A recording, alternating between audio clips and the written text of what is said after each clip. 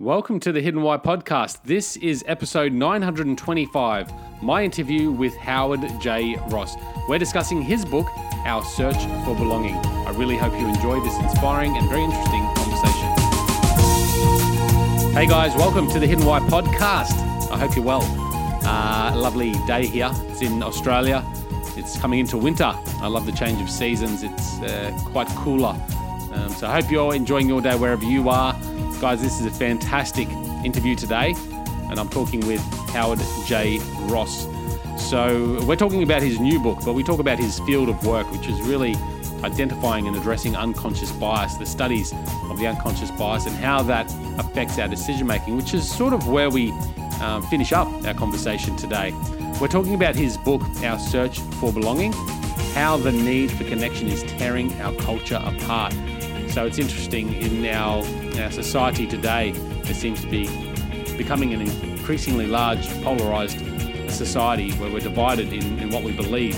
And if you look at it in our individual lives, and we don't really think about this too much, but what we believe is usually shaped or shapes our identity. And so we stick to it, and we don't go out there to understand other opinions and perspectives, and perhaps that affects the quality of our lives and how well we enjoy this life. So it's an interesting conversation. I really enjoyed it, and I probably could have gone down different paths with this conversation, but I think for what it's worth, we had a great conversation, and certainly a lot of value and thought-provoking information in here that can leave you sort of reflecting on your life and how perhaps you can become more open-minded to benefit your life longer term. Guys, enjoy this one. Let us know what you think at thehiddenwhy.com. Cheers. G'day, Howard. Welcome to the Hidden Why podcast. Hey, good to be with you. Great to have you here, mate. Really looking forward to our conversation today. Inspiring work. You really study unconscious bias, and I don't really know much about that, so perhaps we can start off our conversation there today.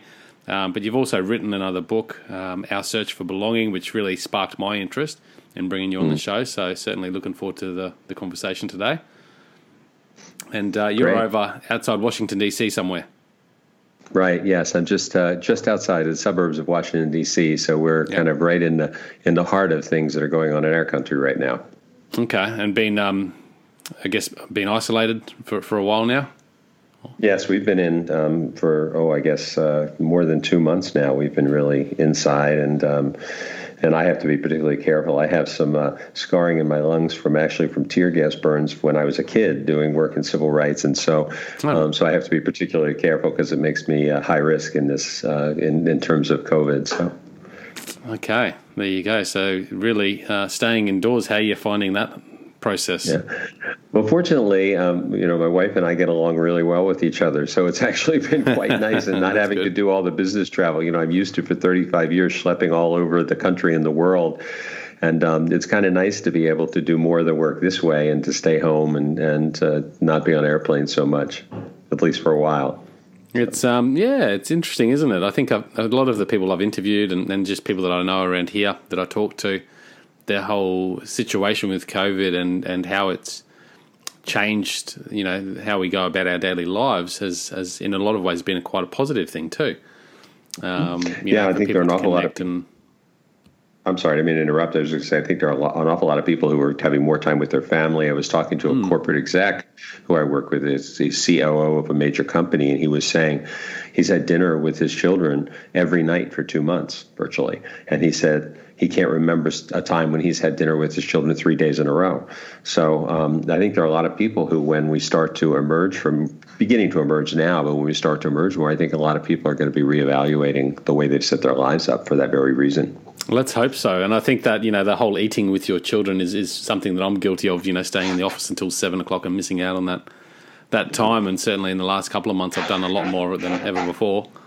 And it's something to be really valued. And I believe there's some psychological developments happening with children when the father is, or both, parents are there for dinner times, as to how well they grow up and how more prone they are to go to alcohol or drugs in their later years too. I've heard some research. Yeah, absolutely. But so shifting our, maybe making us focus on more of what's important in life. And I know even the New Zealand Prime Minister is talking about a 4-day work week, which is just phenomenal. And hopefully, where we can shift in that way, where we're doing more purposeful work and not working our backside off to have stuff that we don't really need and don't really appreciate in the long run. Yeah, I think so. And I know that there are a number of companies. Well, Twitter was, of course, one of the first to announce that they're going to allow this to be a permanent state, that people will not be coming into the office. And a number of the Silicon Valley companies have followed. And I think, people are just realizing, well, hey, we can get 95%.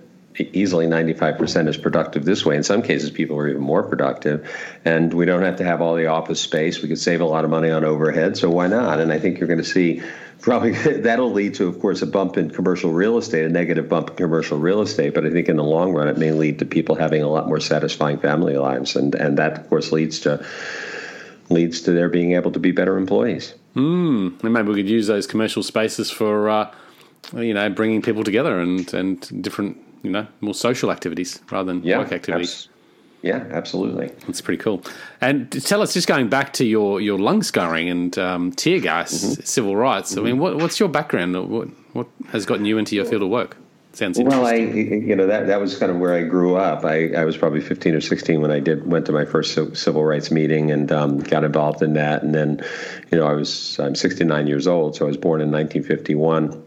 January of 1951, just in the shadow of World War II, which is particularly significant in my family because we're Jewish and our family came from Eastern Europe, and so we had enormous Holocaust loss in our family. We know that 43 members of our family died in August 2nd to 3rd, 1942, when the Nazis killed all but 100 of the 5,000 Jews who lived in the village my grandfather came from. So I grew up in the shadow of that, and at the same time, I had grandparents. My grandfather, who I just mentioned, who became an activist. He was the leader of the group that purchased and outfitted the Exodus ship in Baltimore Harbor, and also was a founding member of the NAACP, which of course is a racial healing group here in the United States in Baltimore, where he was. And my grandmother on the other side was a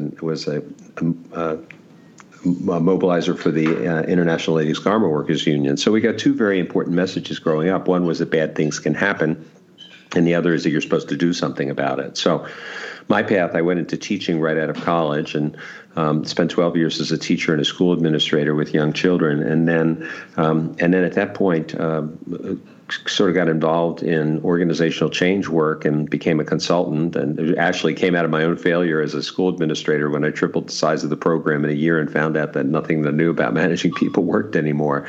So I went back and studied organizational development and leadership and went into consulting, and the two parts of my life came, and I also, as I said, was involved in civil rights and the anti-war movement, Farm Workers Union, and all of that. And the two things came together in the mid-'80s when the diversity movement started in organizations, first in the United States and then increasingly around the world. And it sort of grew from there. And, I've been doing that now for 35 years. Yeah, wow. All the dots have connected to your life, I suppose. And I think that's interesting how from when you were 15 to different fields of study have led you to this more refined field of work as well. Yes, exactly. And so this book you've written, what was the reason for writing this book, Our Search for Belonging? Well, I've always been somebody who was encouraged to see things from both sides. My parents used to do this thing with us sometimes when we were kids, and we'd be sitting at the dinner table. We used to have one of those little transistor TVs, the little things with the 4-inch screens, and we would sometimes watch the news while we were eating dinner. And and occasionally my parents would stop and they'd turn it off and they'd say, okay, when there's something controversial, they'd say, you argue for this side of that conversation and you argue for that side. And we would have to kind of put ourselves in the shoes of people, even if we didn't agree, put ourselves in the shoes of people on that side to see if we could figure out where they were coming from. It was a great exercise, but we never liked it as kids, but it was a great exercise. And then later, I just always was able to sort of put myself on the other side of the conversation, and I noticed that as the polarization was ramping up in our culture, and particularly as we hit the election last time, the 2016 election and the precursors to that it was getting deeper and deeper, and I could feel myself getting sucked into it. So out of my curiosity about what is it that causes human beings to tribalize like this, the book was born. So what do you mean tribalize? You mean go into this separate... Yeah, I mean, I think that one of the things that we know is that as human beings, and this is one of the things the research showed us, and I want to also acknowledge John Robert Tartaglione, who helped me with the book, that as human beings we have an inherent tendency to divide between us and them. Yeah. And it's undoubtedly a survival technique, probably goes back thousands of years when we were living in caves and jungles and we would see people around a water hole and we had to make an instant determination whether it was us or them.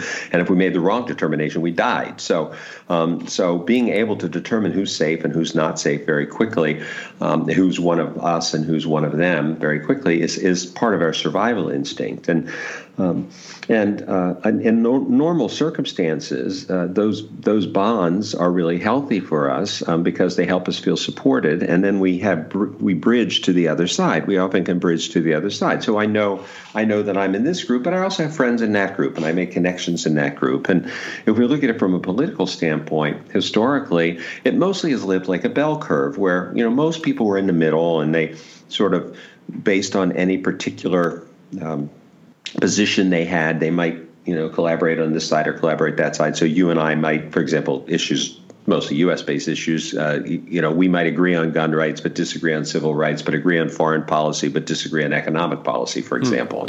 Not unusual. But what's happened over time is that bell curve has turned, I like to say it's turned into a dumbbell curve where everything's on the end and nothing's in the middle. And compromise now is seen as a dirty word. And so instead of bonding for that sense of safety and security, we're bonding against the other side. And it's no longer, I disagree with you about this issue or that issue. It's now you're one of those people and I'm one of these people. And so we literally are in these competing tribes. And I know you found that more paramount nowadays than ever before?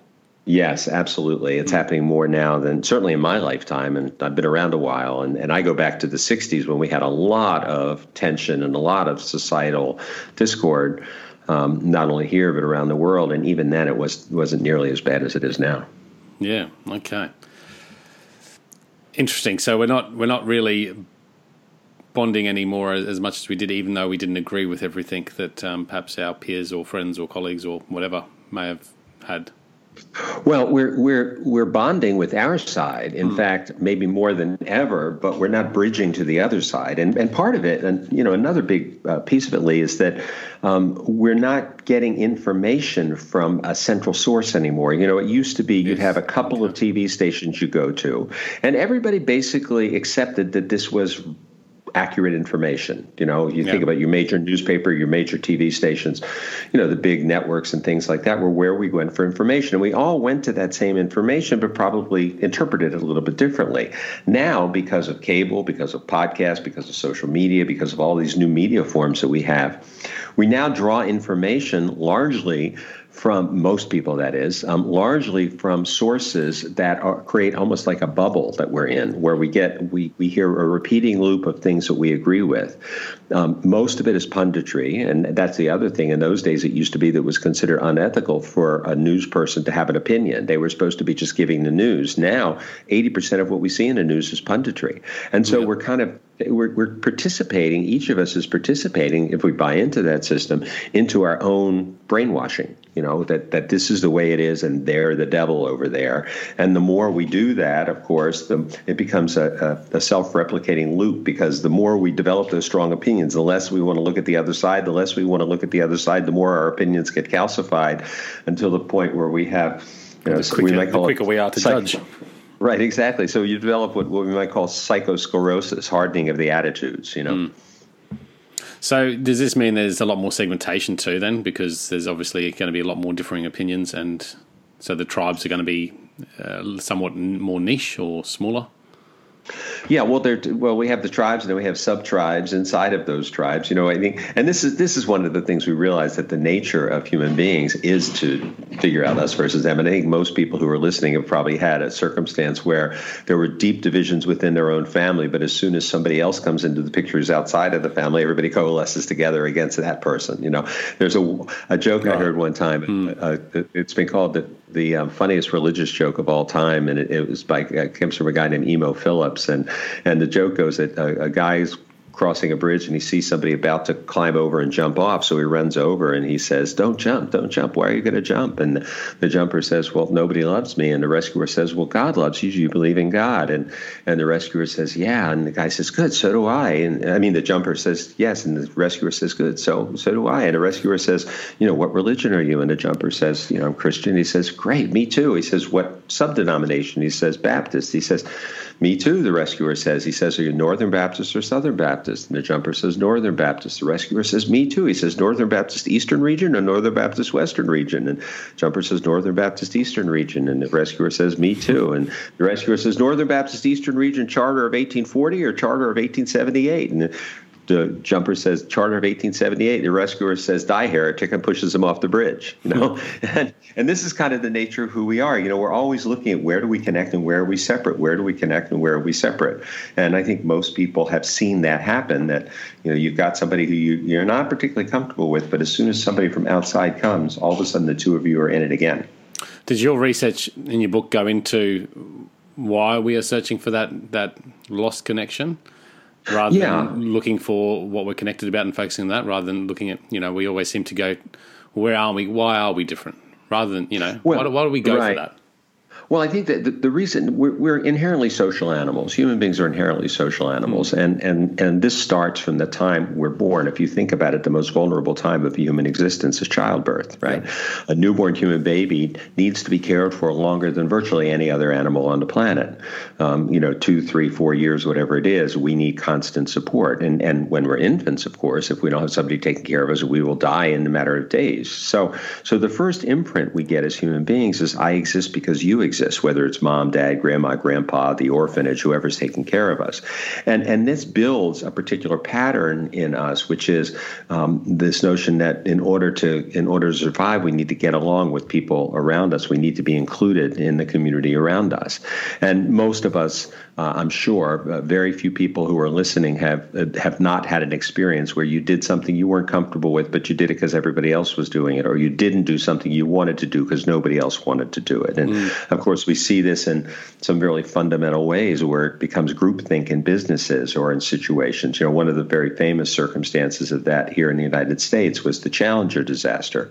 A company named Morton Thiokol produced what were called the O-rings, which is the gauge that failed, that created the Challenger space shuttle disaster.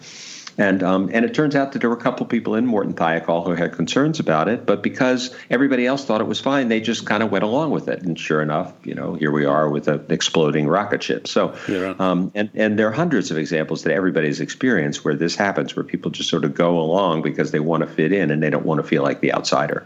Yes. And that's going back to that survival instinct. Exactly. You don't want to be the one out on the ice floe by yourself. So looking at these biases, I suppose, and you're sort of saying that the digital age is sort of increasing our these biases, I suppose, and us versus them mentalities. Well, it's definitely increasing the us versus them mentality. I think because, as I said, because you don't have to be exposed. In fact, you have to work hard to be exposed to a broad range of information, because most news sources, unless you happen to watch the public news source or some news source that's completely isolated from all the effects of the various different political biases, most news sources these days have a lean to them, and so if you're here in the States, if you're watching Fox News, you get a very different framework than if you're watching, let's say, CNN. We've seen it just here. I'm sure people know about the protests that are going on in the United States now, relevant to a police killing of an African-American man in Minnesota, in Minneapolis, Minnesota. And the last couple of days, we've been watching different stations. And if you watch CNN, it's the constant story, nothing else. If you turn to Fox, very little mention of it. So depending upon what you see, you get this information, and the information tends to reaffirm the belief systems that we already have. So we're in this self-perpetuating loop. Right, that's not going to help it. Where do you in America go to find sort of an unbiased source of factual news? Well, it's really funny because everybody says, you talk to most people and they'll say, oh, I wish I could just get the news with all this other stuff. And we do have a thing like that. It's called the PBS NewsHour, Public Broadcasting System NewsHour, but almost nobody watches it. So, I think that we say that we want to hear the other side. But I think most people tend to drift back to being with people who we agree with because it's easier to fit in. I know that, for the book, I ended up interviewing over 100 people who voted for President Trump because my politics tend to be on the other side. And I can't tell you how many people I've talked to who said to me, I can't believe you wasted time talking to all those idiots. Where all I was doing was trying to understand where they were coming from. But I think this is the nature of where we are right now. We've moved from this sense that we're all one to, like I said before, two competing tribes. And of course, the challenge is when you're in that mindset is if your identity is fixed, if you're coming from a position of identity as opposed to issue orientation, then almost any behavior is justified to maintain your ability to hold on to that. I mean, I see a lot of people, and even in my own circles, where, we don't have the same views on certain topics or things, and we're still best buddies and, can hang out, and there's no harm. And even if that sort of topic does come up, it's not going to tear us apart. Is that because we have more parts that we're connected about than less? Or is there something else there that we're not seeing? Yeah, I think that look, and I've tried to cultivate that certainly throughout my life, but also more recently. I've consciously gone out on social media and tried to develop relationships with people from the other side, and we have fierce debates about the issues, but it doesn't become personal. It's not about the identity of the person, and there's nothing. I think that's really healthy. I mean, I think it's really healthy to have people in your life who disagree with you because it does give you a perspective of another person, another side of life, whether that's different by the position you take or different by identity. Coming from different racial, cultural, ethnic groups or different friends, different genders, different sexual orientation. All of that, I think, really enhances our life because it gives us a broader perspective. But the challenge is that as these divisions deepen, it becomes harder and harder to bridge across them, and people become more tentative having the conversations. And because we're only getting information from sources that agree with us, we no longer consider the other point of view at all reasonable or rational. And it's not we rationally came to different points of view. It's now, I'm good and you're evil, or I'm sane and you're insane, or I'm smart and you're stupid, or the other characterizations of that dismiss and devalue people. I suppose I don't maybe, on the conscious level see these in my own life as much, and maybe I'm just not as passionate about certain things or don't hold them so closely to my identity as maybe others, but I'm sure they're there. I'm sure, they come up from time to time where I am judged for my opinions, or vice versa, I judge others for their opinions, even though we're still hanging out. Well, I think that we in America have taken this to a farther level probably than you have as well. And I think culturally, there's also, American culture is built on this kind of notion of individuality. And my point of view, my everything needs to be better than everybody else's, which is, one of the things that inspires people to do extraordinary things on their own. But it also has a shadow side, which is that we are not as good at collective thinking, at coming together in collaboration, which is one of the reasons you see the mess we're in relative to COVID, because we can't even agree as a culture that it's smart to stay in for a little while to let this thing play itself out rather than continue to reinfect each other. And we have lots of places in the country now where people are coming out much too fast. And I just read an article this morning that Arizona, one of the states that was the first to open up, is now having a big spike coming in a couple weeks later because people were not patient enough. Yeah. So what are the larger effects here? I mean, as far as these differences, how are they affecting our culture?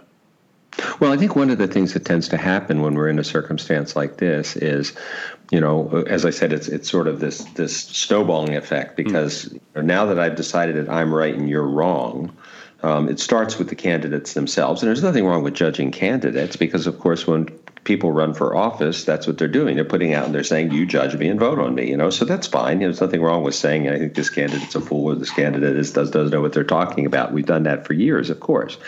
The problem is it's gotten to the point where we're making the assumption anybody who supports that candidate is also that. And that was one of the interesting things that I found when I did the interviews with the Trump supporters, is that more than half of them said that they voted more against Clinton than they voted for Trump. They weren't necessarily really supporters of his. They voted for him, but in a lot of cases they said, I held my nose and voted for him because I just couldn't vote for her.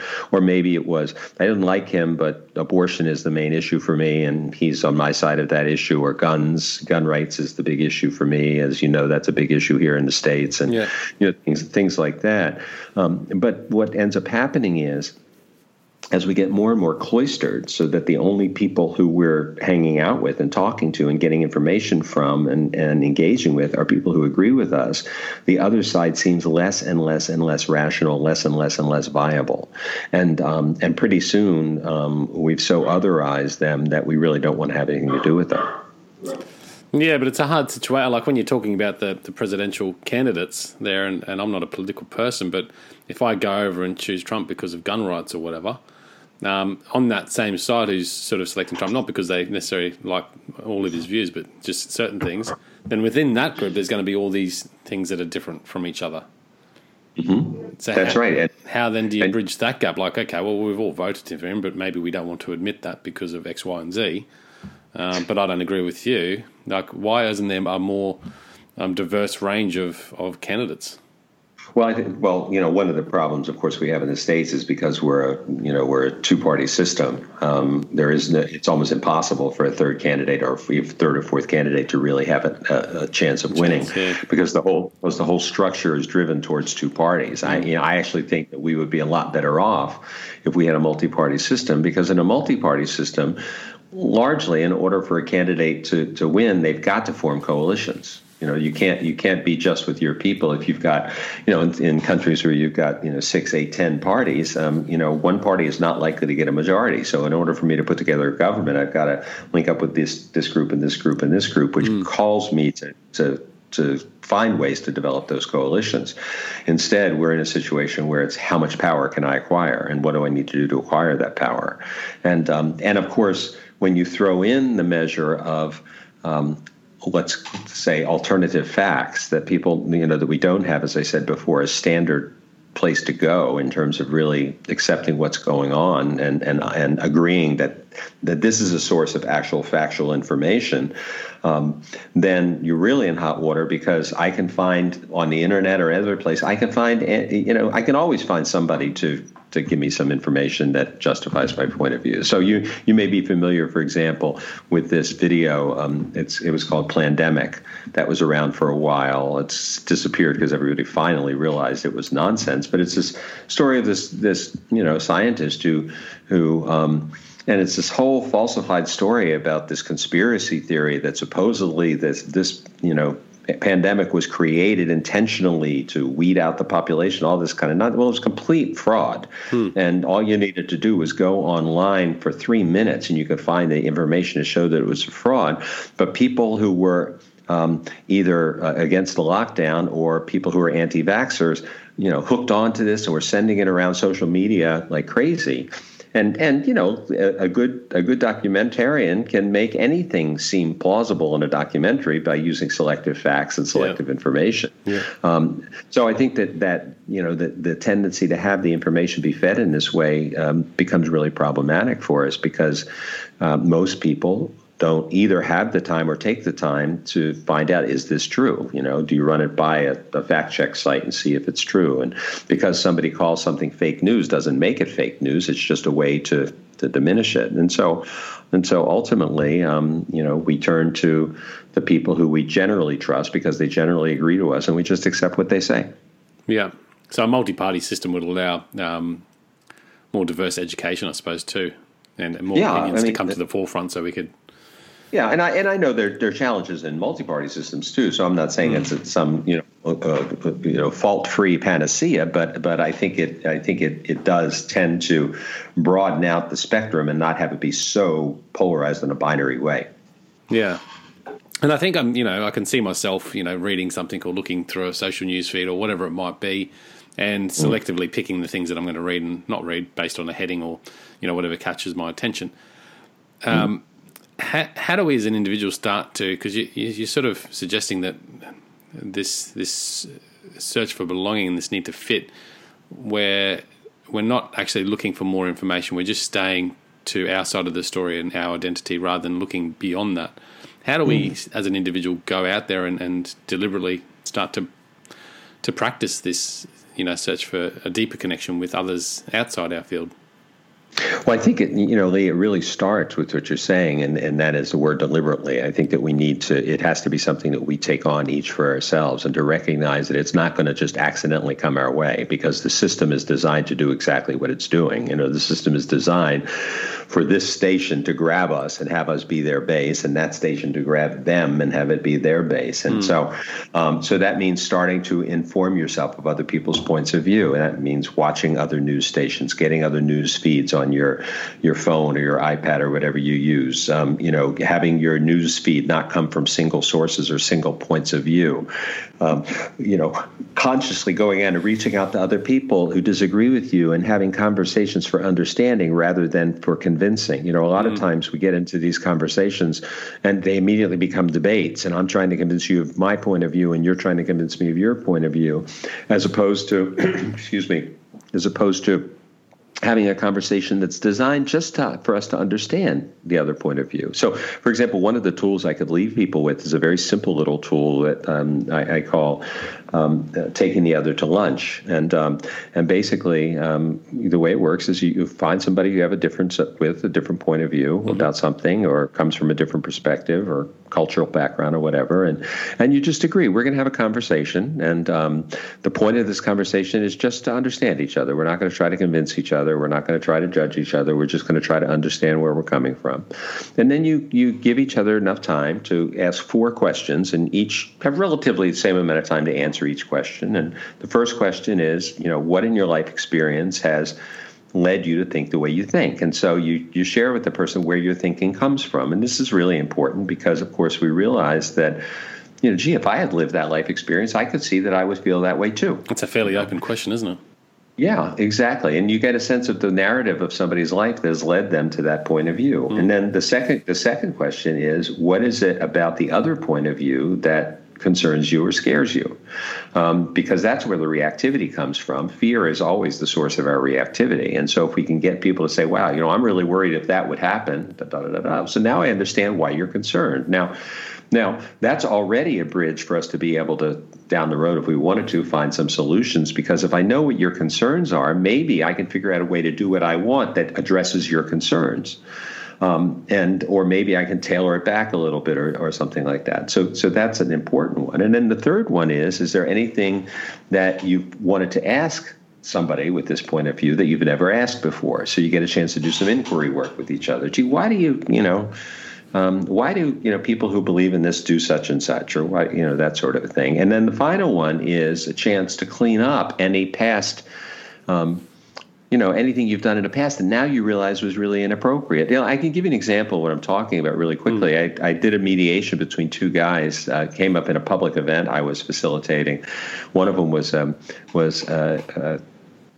he was straight, heterosexual, African-American guy who came from a church background and a very religious background, and the other was a white gay man. And the straight guy had, in the middle of a conversation, said, well, in my church we believe that homosexuality was a sin, which offended the other guy, and he ended up leaving, created a big furor. So I did a mediation between the 2 of them. And we started the first question. The gay guy told his story, which was not an unusual story.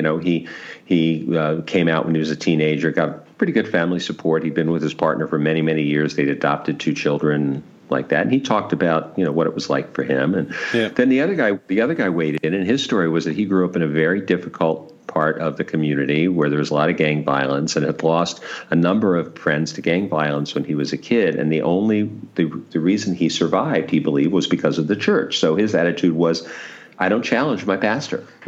It's almost like, you could imagine in his mind, it's almost like a Chinese puzzle where it would all come apart if you started challenging it.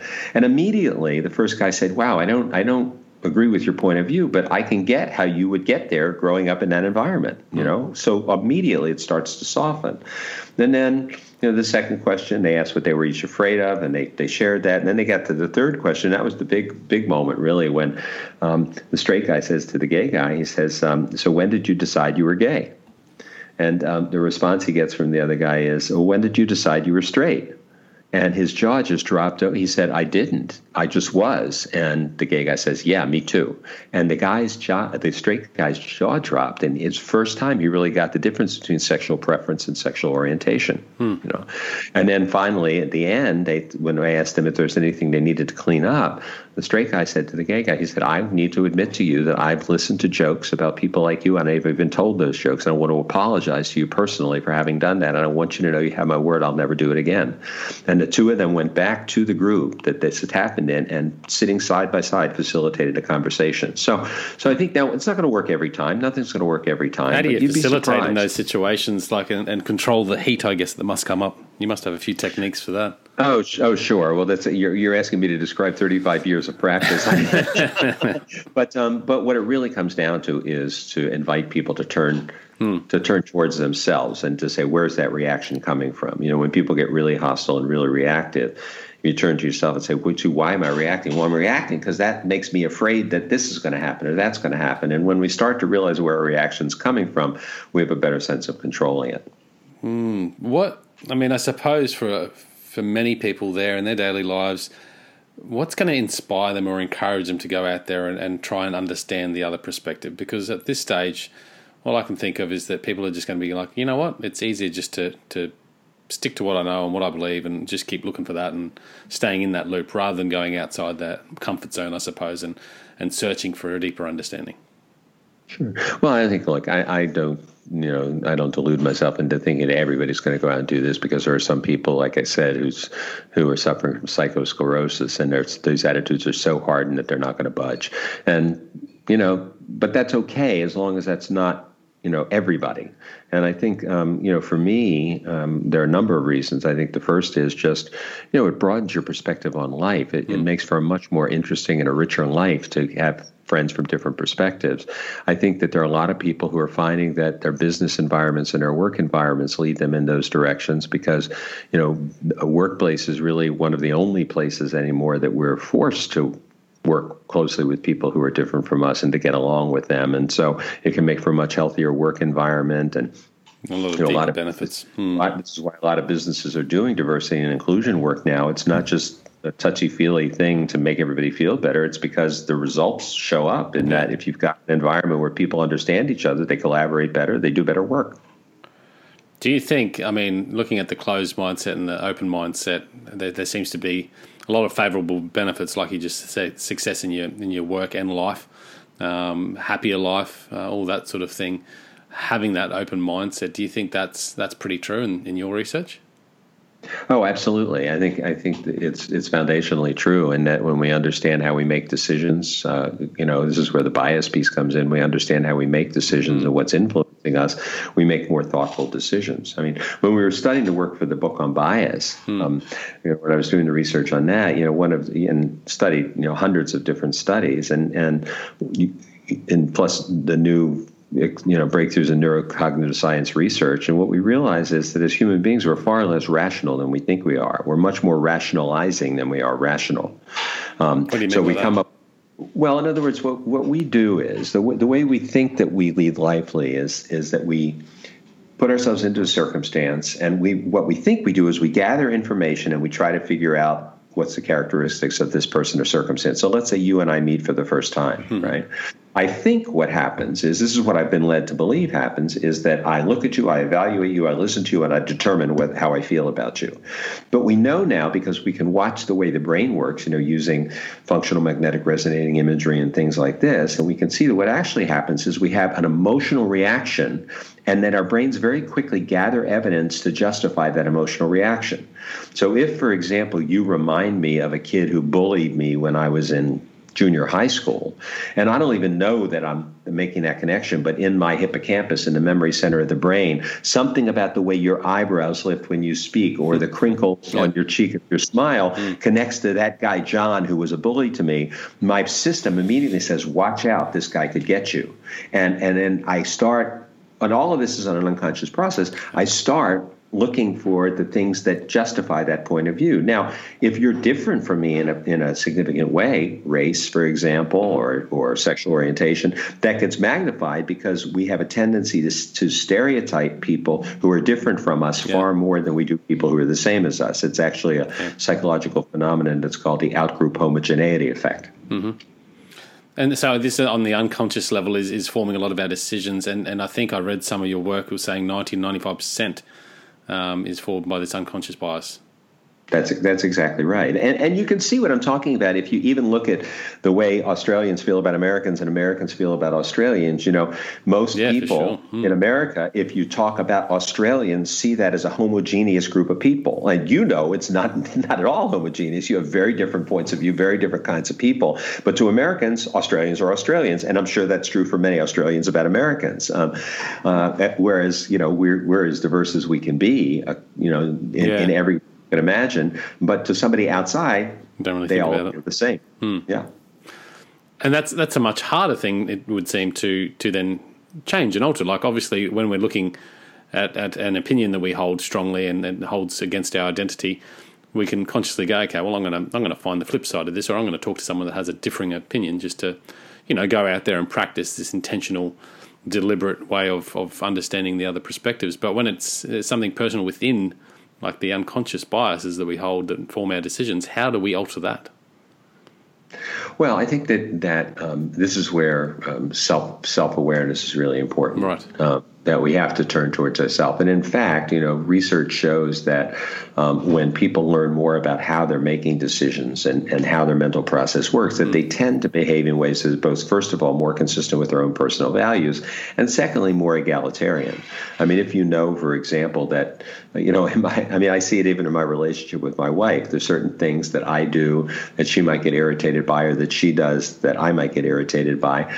But they often go back to her relationship with her father, my relationship with my mother. So if she acts in ways that it used to irritate, I'll give you a perfect example of this. One morning I'm standing in the kitchen and my wife says to me, gee, would you take out the trash? And I noticed I got a little irritated. And then I stopped for a second and looked, and then I laughed. She said, what are you laughing about? I said, I realized I just became 7 years old and you were my mother, because my mother and I used to have these righteous battles about taking out the trash. Take out the trash. I will. No, do it now. No, I'll do it later. And so at that moment, for some reason, that triggered that emotional memory, and it felt like an irritation, where the truth is, I don't care about taking out the trash. Of course I'll take out the trash, and it's not a big deal. I take it out by myself. I'm a big boy, but that's the kind of thing that happens all the time. And the irony is that for a lot of us, what draws us to our partner, our romantic partners, our life partners, is that they remind us somehow of our parents, but at the same time, they can also trigger something because they remind us of our parents. So again, we see both the light and the shadow of that. It's interesting stuff. And the awareness piece is hugely important. How do you, and I'm going to sort of run into some of these questions that I ask most guests, but what sort of practices do you have to, have you always been that way, an open-minded sort of person, or have you always been very opinionated in certain directions? Well, I think anybody who knows me would say I'm opinionated. I have no problem sharing my opinions, but I also try to remember their opinions. And I think that's the important distinction. Right. I'm not suggesting that people shouldn't have opinions, and even strong opinions. Yeah. I just think it's important for us to remember that they are opinions. And often we get confused and think that our opinions are facts. And that's where we get into trouble when we get calcified. And no, the answer is no. I haven't always been that way. Like I said, I did have good modeling for that behavior to some degree, but it's something that I've developed over the course of my life, and particularly, like a lot of people, it came from my own personal experiences and traumas. My first marriage ended in divorce, and that was very, upsetting. And so I went to, I started in the process of kind of getting myself back to myself. I decided I needed to learn more about myself. And so I started to do various different things. I studied Eastern philosophy, and I did some therapy. I did some other kinds of things, and in the process started to realize that there was a whole other way of looking at life. And so my practices include meditation as part of my practice, mindfulness practices, because that helps us slow down the process of the mind and lets the slower part of the brain, the more reflective part of the brain, kick in rather than just be reactive. I consciously, as I said, go about trying to get people's point of view. I'll reach out to people and say, hey, if you can understand this and explain it to me, I'm willing to listen. And I also just try to remember some basic truths about people, which is that, every villain is a hero in their own story. There are very few people who wake up in the morning, for example, and wring their hands and say, how can I suppress women and people of color today? It doesn't usually show up that way. These are automatic reactions, and they're usually justified to ourselves. And so if we can try to understand the justification that they have for it, then we're often able to have a better chance of finding compromise than when we're just sure that they're bad.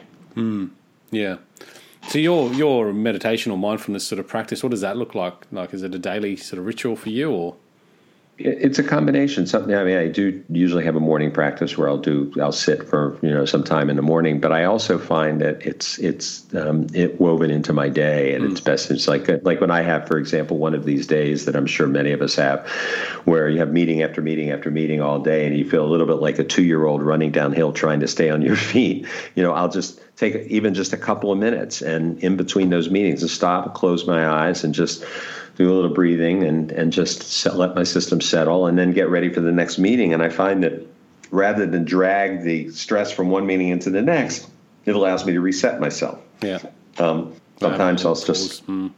Yeah, sometimes you begin to get a feel for yourself, and you begin to realize, wow, my stress level is really high right now. I need to do something to settle it down, and I think it's important for people to recognize that it's not something you just jump right in and do. Sitting for 40 minutes, for example, would be excruciating for a lot of people just to do nothing but sit for 40 minutes because we're so used to having every minute entertained. So maybe you start with 5 minutes, and then after you're comfortable with 5 minutes, you move up to 7 minutes, and then to 10 minutes, and then to 15 minutes, and then after a while, you just begin to grow it. It's like a muscle. It's like lifting weights. You keep putting heavier weights on, and you're developing your mental muscle, your emotional muscle, to be able to do that. Well said. Yeah, absolutely. And then another very important piece of it, Lee, is to create the kind of relationships around you where you're open to receiving feedback. And one of the things I've been really grateful for is that there are people in my life, both personally and professionally, who are not afraid to tell me, hey, I think you're off about this. I think that you're, I don't think you're I don't think you're aware of where, some of your blind spots about this. And, to try not to be defensive when you get that kind of feedback, because sometimes people can see things in us that we can't see in ourselves. Yeah, absolutely. And being open to that feedback is critical. Yes, anybody who's married or in a partnership knows that, right? Yeah. No, we avoid it in those situations, don't we? Yeah. Well, sometimes, but not in healthy relationships, though. Yeah, no, exactly. Maybe I need to improve on that. What I was going to ask you, is there something in your, a major belief that has, shifted dramatically in your life? Is there something that comes to mind? Well, I think that, the major, I wouldn't say it's a belief, but a major orientation has shifted at some point in my life was to realize that most of the upset in my life is not caused by the circumstance I'm dealing with, but by my relationship to that circumstance, my reaction to that circumstance. And I think that this is something very stoic. Yeah, and that doesn't mean that you like everything that's out there, but I like to say to people, when you're hysterical, it's likely historical. So, if you've got somebody who you meet and you immediately meet them and you're like really triggered, if you know what I mean, but they have an intense emotional reaction, something about this guy creeps me out, or something about me, or the same thing can happen in a really positive way. Something about this person really kind of pulls me in. It's almost always that they're reminding you of somebody from your past, because more times than not, you haven't even gotten a chance to know that person yet. Right. Yeah. So it's clearly that they're reminding you of somebody from your past, and also how we deal with circumstances and the context that circumstances occur in, all of these things. And I think the big insights that I started to get as I began to move onto this path was it's easy to blame it on that thing outside, to point your finger at that thing outside. But as my grandmother used to say, when you point out there, 3 fingers are pointing back at you. And, what's your reaction to it? And, I noticed that, even in dealing with public figures, like when I look at President Trump, and I can get very agitated when I look at President Trump, and then I say, well, why? What is this triggering in me? Why is it that I'm having such a strong reaction? And sometimes I can see it, and sometimes I can't. But I think that's the path of our deeper learning when we're willing to do that. Yeah. So you said you're 69 now, right? Yeah. Yes. Have you found that in life that you've become more open? I mean, it says back to your childhood, you had those conversations where your parents sort of forced you to look at the other opinions and be more open to those, and I think that's great. But have you found in your own life that your opinions have shifted more quickly as you grew and been more comfortable to shift? Yeah, absolutely. I mean, I think that, and I'm not sure this is true for everybody. I suspect some people get more and more fixed in their positions over time. I think for me, the opposite has been true because my life is, I've just gotten humbled by my life. There have been so many times in my life when I thought something was absolutely true, it turned out not to be, or when I thought I was absolutely right about something that I turned out to be wrong about, that I just realized that I take things with a bit more of a grain of salt than I used to. And a lot of the places where I used to have exclamation points in my life, now I have question marks. Which is a much healthier way to go about life, to be an inquiry around it than to be so sure of yourself all the time. And the irony is that even as I've professionally developed expertise and I'm gotten successful books and interviews like this and everything else, that I'm probably less definitive about what I feel now than I was 25 years ago when nobody knew who the hell I was. So it's interesting. No, I love it. I think that's great. What does success look like to you now? Well, there's no question for me right now. Success looks like love of family, being healthy, mentally healthy, contributing to society. Obviously you have the basics. You have to deal with survival stuff like making sure you have enough to feed your family, take care of your family. But I think the things that really matter to me is my life making a difference? Particularly as I get to this stage in my life where I'm at the stage where most people are retiring or looking at retiring, and I'm definitely slowing down a bit from what I used to, just because I have other things that I want to do besides work. But to really say am I has and can what I do have an impact, a positive impact on the world. And a lot of that has to do, I know, with my upbringing, as I said before, and that we were raised to believe that we really do have a responsibility to the world around us. And I feel very grateful to my parents and my tradition to have taught me that. Yeah. Do you think if they came up for a cure for death and we could live forever, would you have an opinion of which way you'd go, whether you'd live forever or whether you'd choose a natural death? It's funny. I post on Facebook every day. I've been doing it now for a couple of months. I pose an existential question, and just ask people to respond to it. It's kind of interesting to see how people look. And that was one of them. I did that, and I think for myself, I love life, and of course the conditions beyond that would be, what would your physical condition be? What would your mental condition be? I wouldn't want to live forever in a vegetative state, for example, or in constant pain all the time, but. No. Recognizing that it would be, that there would be very painful things about it. Like, for example, if I was the only one living forever, I don't know that I would want to do that, because it would be constantly losing people I love my whole life.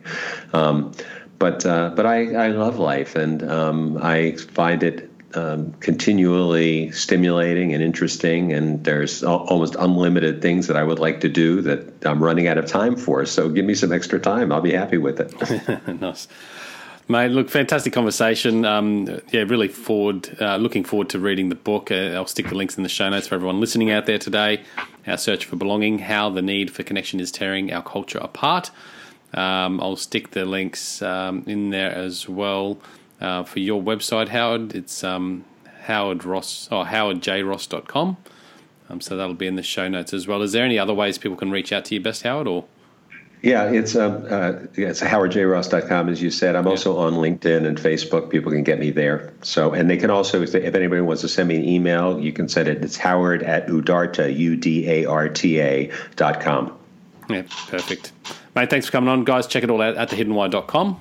Howard, thanks again. Let's connect again. Hey, Lee, it's been a real pleasure. Thank you. And sending my best to folks over there. Please all stay safe and stay well. Thank you, mate. Cheers, guys. Until next time, peace, passion, purpose. See you soon. Thanks, guys, for listening to this episode. I hope you enjoyed what you heard. I hope you love what you're hearing. If you like this episode, guys, or any of the episodes that you're listening to here at The Hidden Why, please do me a favor by sharing it. You can share it with your families. You can share it with your loved ones. You can do that by using your favorite social media channels, using the icons on the platform that you're listening to The Hidden Why podcast. Also, guys, if you're a fan of the show, please connect with me. Connect with me at thehiddenwhy.com. I love to hear from you. I love to converse with the people that listen to this show to find out what they enjoy, what they don't enjoy, and perhaps if they have any questions or feedback for the show as well. You can stay up to date with all that I'm releasing here, guys. I do a solo show every Monday, a 3-minute thought every Thursday. I do 2 interviews a week on a Wednesday and a Saturday, and a book review every Friday. You can stay up to date with all that by subscribing to my newsletter at thehiddenwhy.com. Just enter your email address there, and also subscribing to the podcast on the platform that you choose to listen to your podcasts. You can also support the show, guys, by using the Amazon links at thehiddenwhy.com. So if you like books, you can get all the books that I review there, and anything else really that you like to purchase through Amazon. So use that link, it helps support the show. And we've also got a deal with Audible, guys. Audible is a fantastic way to listen to all your favorite books. We've got a deal with them so you can get 2 free books when you subscribe, or subscribe to a 30-day free trial. So check that out again at thehiddenwhy.com. Guys, that's it from me. You know what to do. Go out there, breathe more passion into every single moment. Do everything with greater purpose, and in doing so you will discover your hidden why. This is The Hidden Why. My name is Lee Martinuzzi. Until next time, peace, passion and purpose. See you soon.